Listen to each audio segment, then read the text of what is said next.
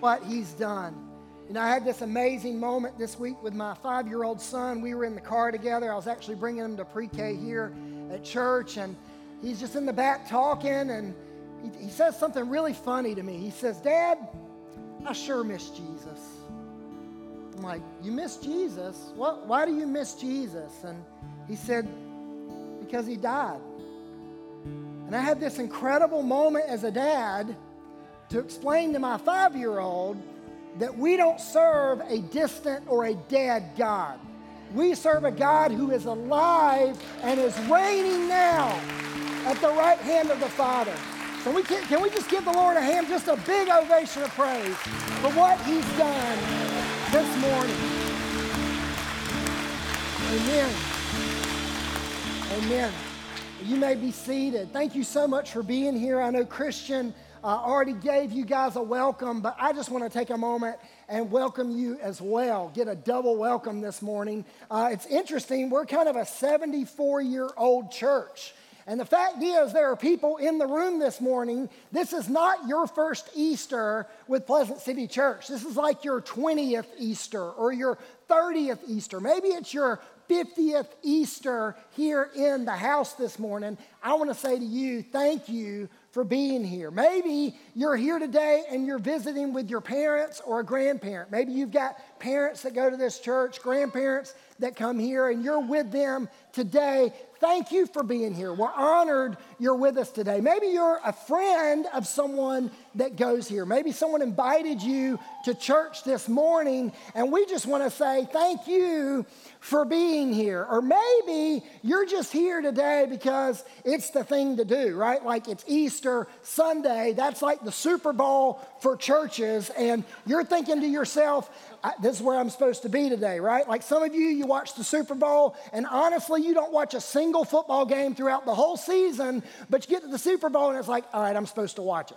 And maybe you're here today, and that's you. Maybe you're like, I know that church is kind of a big deal on Easter, and so I know I probably should be there today. I want to say thank you for coming today and being a part of our church today, a part of our gathering experience here at Pleasant City Church. Thank you.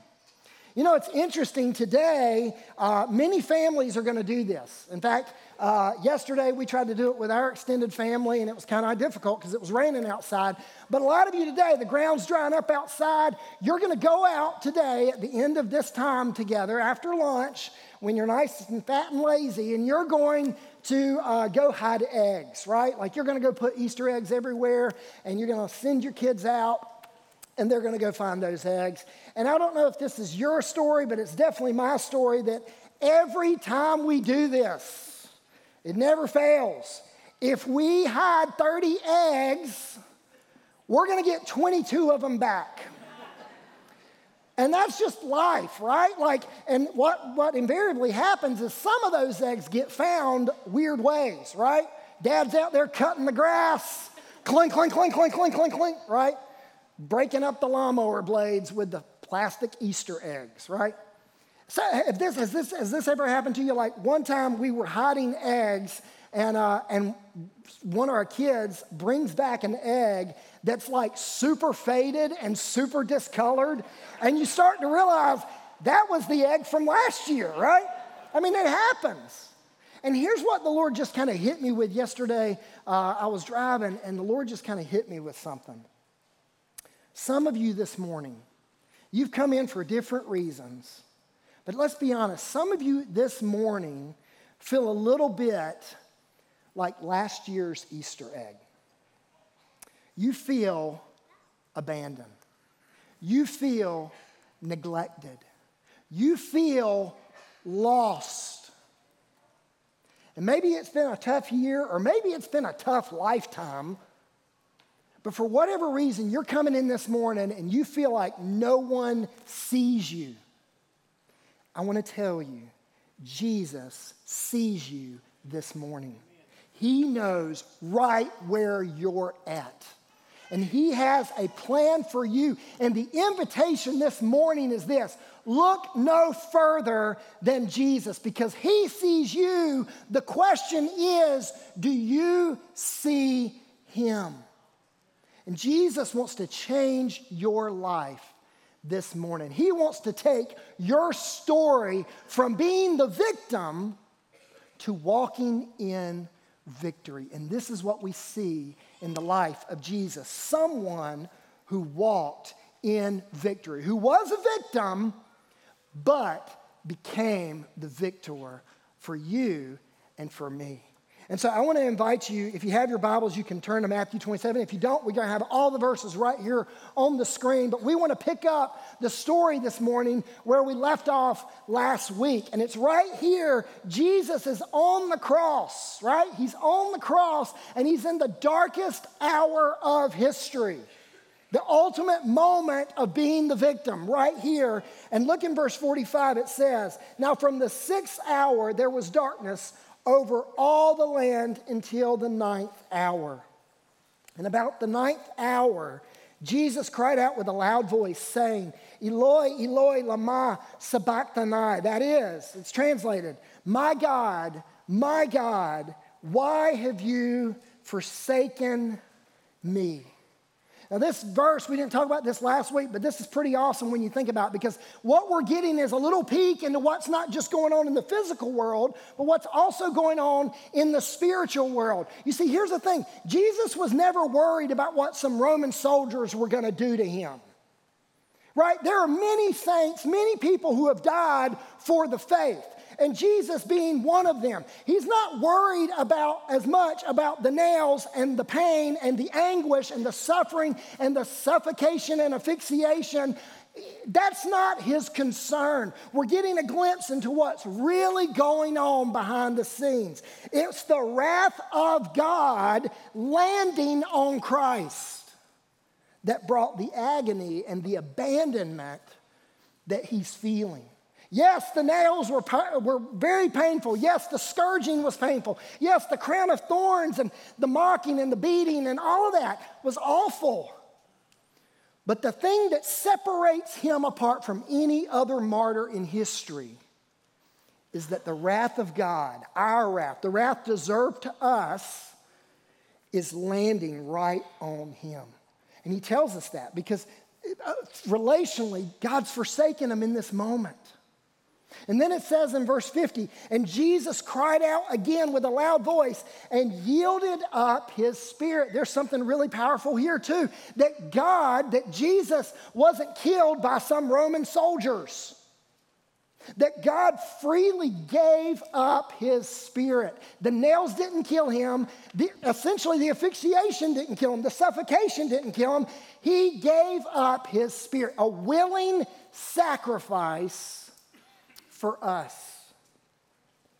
And then verse 51, "And behold," this word you're going to see a lot this morning. Behold, look, see, right? Behold, the curtain of the temple was torn in two from top to bottom. This curtain is enormous. It's like the size of Cleveland County Hospital, like something that tall, getting torn in two, what used to separate us from the Holy of Holies, God's relational kingdom. What used to separate us is now open.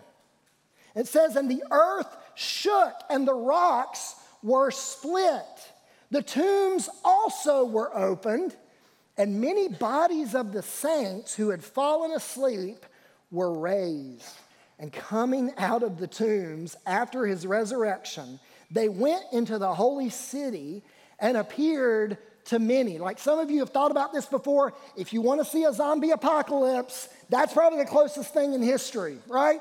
I mean, think about it. Fred died a week ago, and now Fred's walking through the city. He's walking through the market. Some strange things are happening.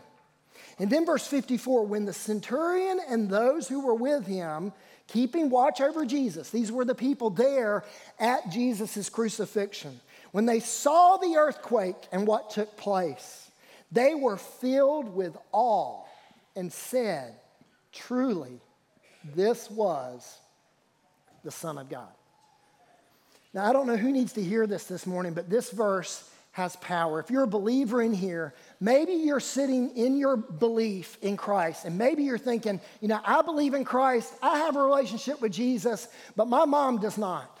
Or my dad does not. Maybe you're thinking, my mom will never be sober.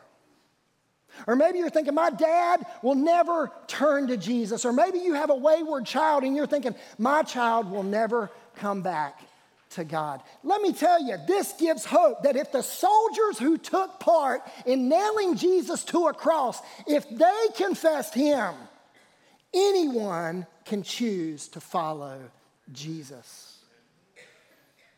And in this passage, you have the ultimate victim, right? Jesus is the ultimate victim. Look no further than him. But not only do you have the ultimate victim, you have the ultimate victory. We see that here. Jesus was the victim, but he didn't stay the victim. And in chapter 28, we see how God uses this in our lives. It says in verse 1, now after the Sabbath, toward the dawn of the first day of the week, Mary Magdalene and the other Mary went to see the tomb. Now, I'm going to tell you, this really has nothing to do with the sermon, but can we just laugh at this moment for just a minute? And maybe you caught it, maybe you didn't. But imagine you're the other Mary, right? And you get to heaven, and it's just like somebody tells you in heaven, guess what? You made the Bible. Like you're in the Bible. For the next 2,000 plus years, they're going to read about you in the Bible. And you're sitting there thinking, that's awesome. How did they distinguish us? Because there's like 5 Marys. And they're like, you're just the other Mary. Not really great, is it? But here's what I want you to pick out here. And this is what we find very interesting in the resurrection story. Mary and the other Mary, both of them, including everyone else, not a single person woke up on this morning thinking Jesus has risen from the dead. They weren't going to the tomb to be like, all right, it's the 3rd day. Time to go see if Jesus isn't there anymore. No, they're going expecting Jesus to still be dead in the tomb. And every other person in the story thought the same thing. Luke 24:12 tells us this, that when Peter sees the tomb, Peter rose and ran to the tomb. Stooping and looking in, he saw the linen cloths by themselves. And look at what it says. And he went home wondering what had happened. Didn't even cross his mind. John 20:13, we find out more about the story of Mary. The angels talk to Mary, and after they see the tomb, the angels are asking Mary a question. They say, woman, why are you weeping? She said to them, they have taken away my Lord. And look at what it says. And I do not know where they have laid him. Not one person that day, not the women or the disciples, thought for a second that he had risen. Everyone in the story assumes someone stole the body.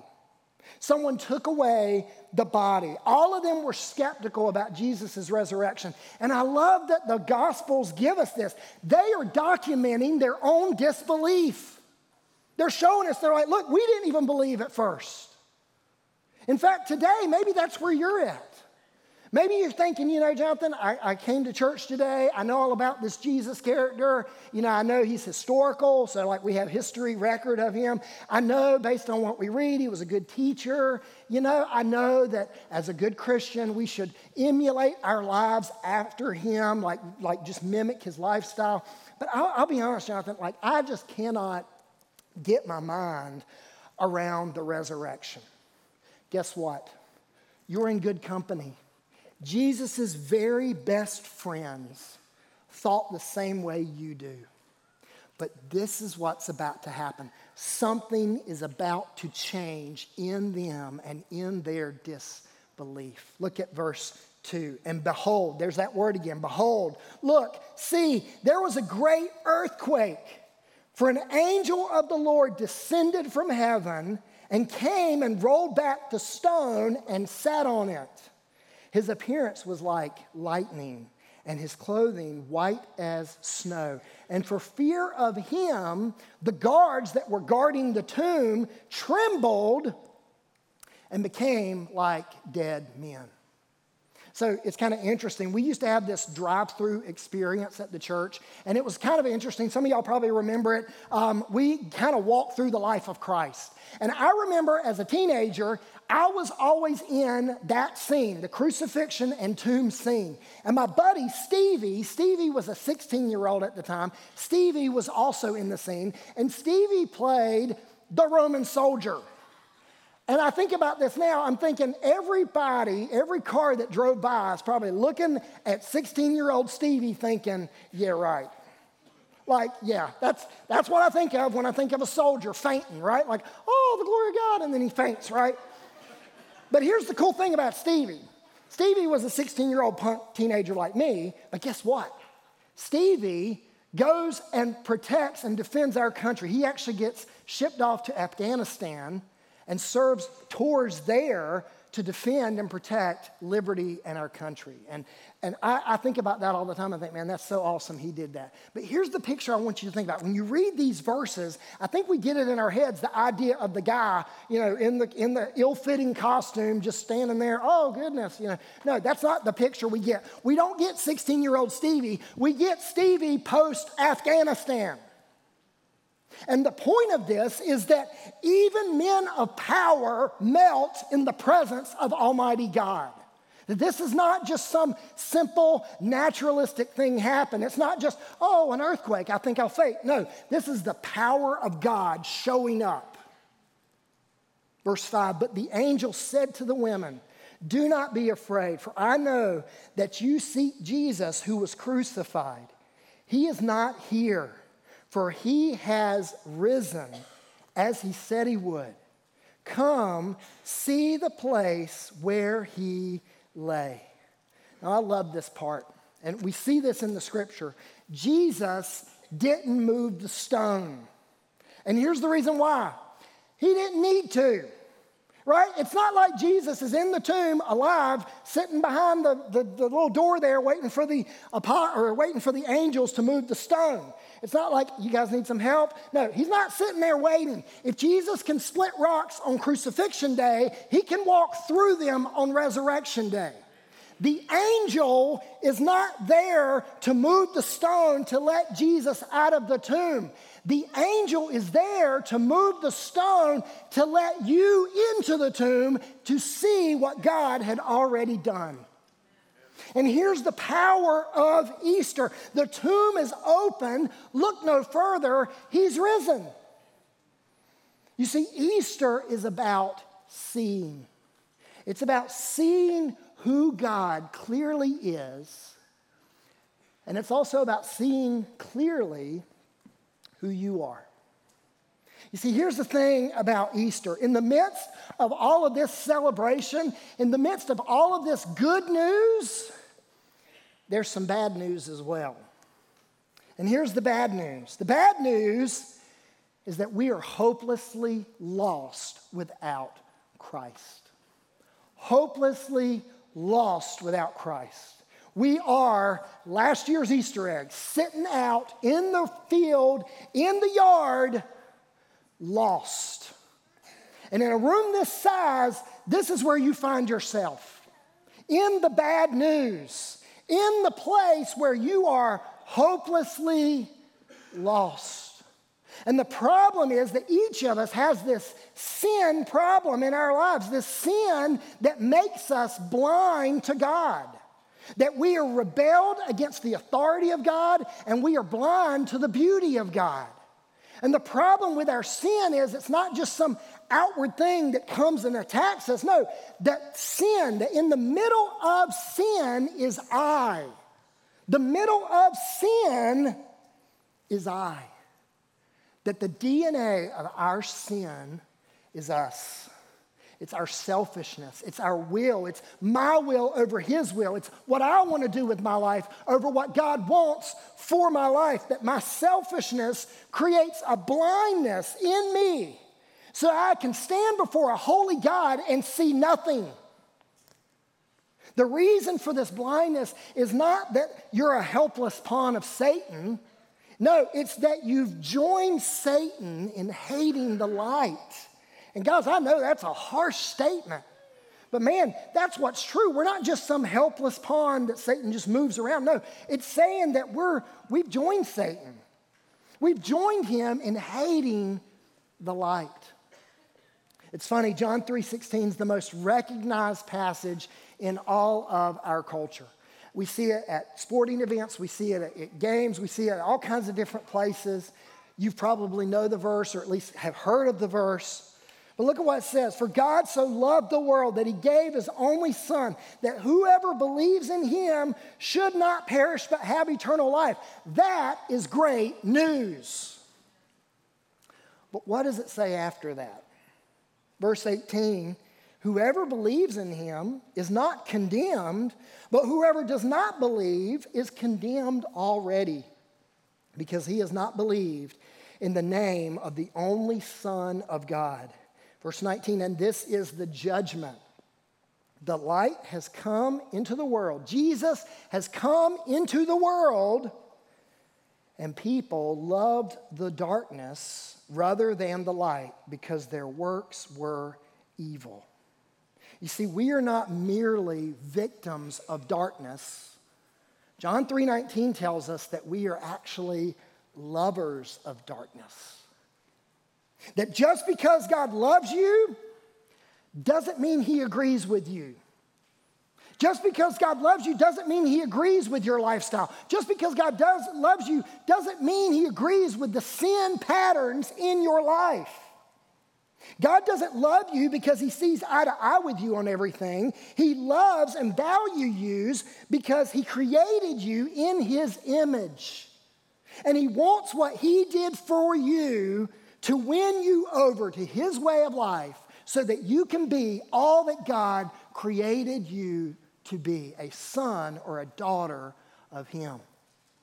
But if we let it, our sin and our shame will keep us thinking that if I can just modify some things on the outside, if I can just fix some things on the outside, get some good appearance things going, if I can just modify the outside, the inside will change. And we think if I can just modify the outside, I'll feel better about what's going on the inside. And it doesn't work.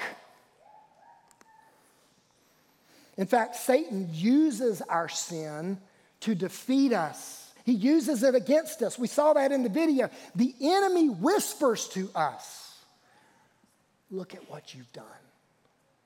Look at what you've done. Look at what you've done. And the truth is, he's right. We've all done some really bad things. We've all made some really poor choices. We've all had sin in our lives. We've all had regret in our lives. We've all had shame in our lives. The enemy's absolutely right. We've done that stuff. And we're not just victims of darkness, we are lovers of darkness. That's the bad news. But there is good news. Don't just look at what you've done. Look at what he's done. The angel announces Jesus' resurrection. And just look here in this passage how many times you see a word that refers to sight. This is amazing. Go quickly.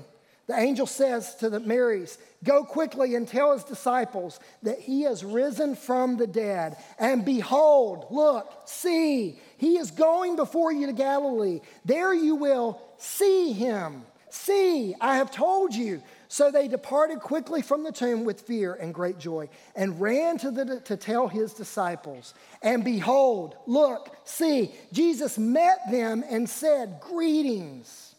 And they came up and took hold of his feet and worshiped him. Then Jesus said to them, do not be afraid. Go and tell my brothers to go to Galilee, and there they will see me.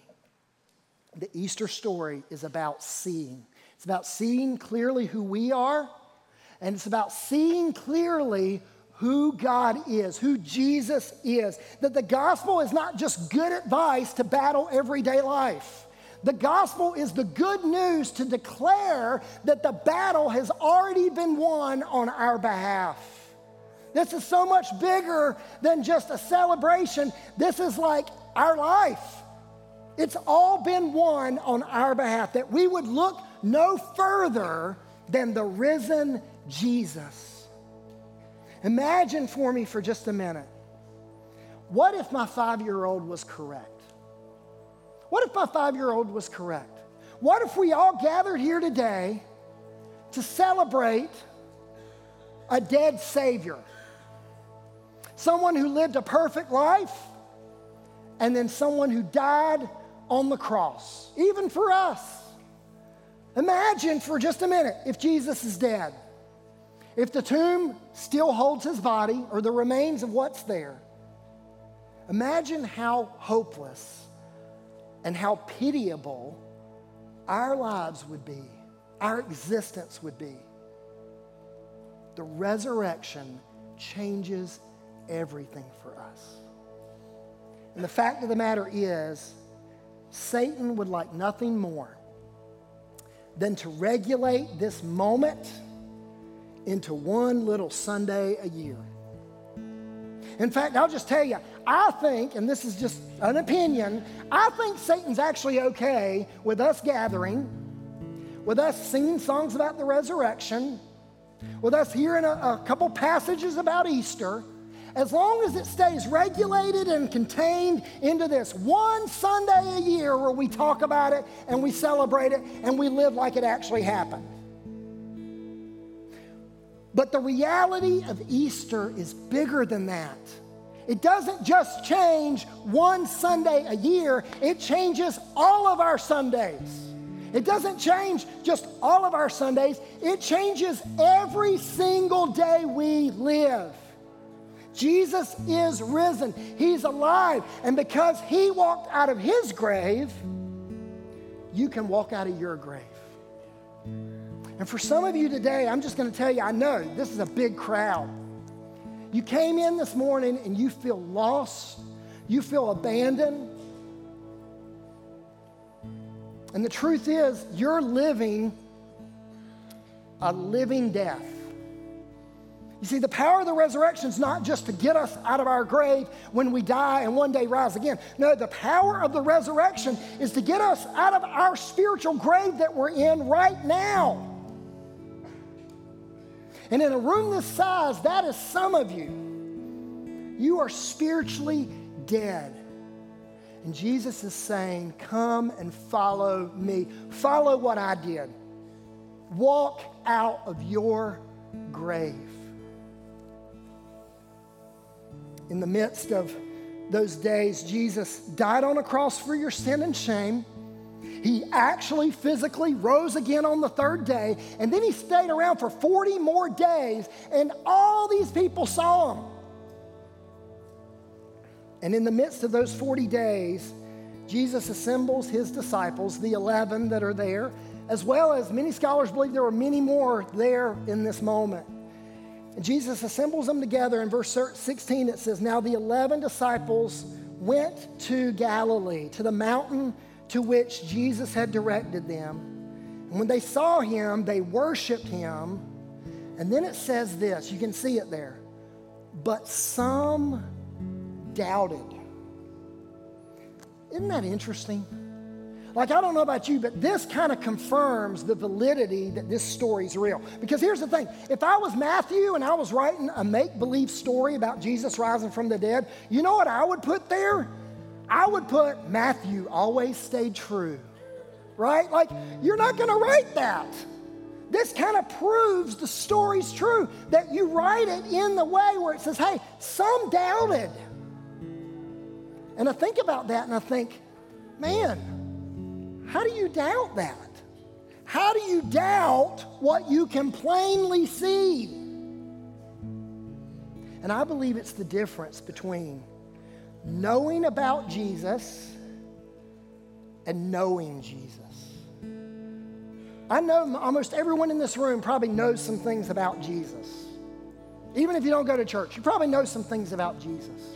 But the question is, do you know Jesus? Have you experienced him on a personal, relational plane?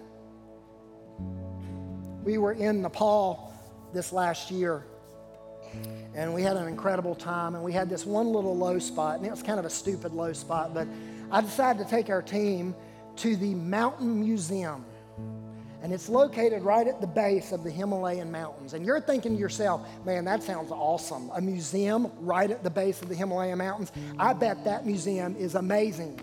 It's not.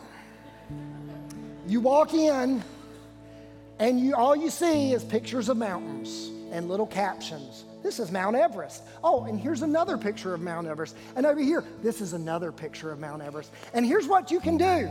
Instead of going to the Mountain Museum in Nepal, just Google mountains of the Himalayas on your phone and you'll have the exact same experience, minus the mothball smell. So it was a disappointment for our team. We made a couple jokes about it. Later that week, we had to take a very short flight, like a 30-minute flight from one place to another in Nepal. And we jumped on this plane, and we got up to our altitude, and we are eye level with those very same mountains. Eye level. We see them. We're close to them. We not only hear about mountains and see a picture of a mountain, we are experiencing the Himalayan mountain range. And it was a different experience. And here's what I want to just challenge you with today with this. Some of you are here today, and you're going to catch a little snapshot of Jesus, a little picture of Jesus. You might have a little caption or a little footnote that you didn't know about Jesus. Okay, I learned something new about Jesus today. That's really cool.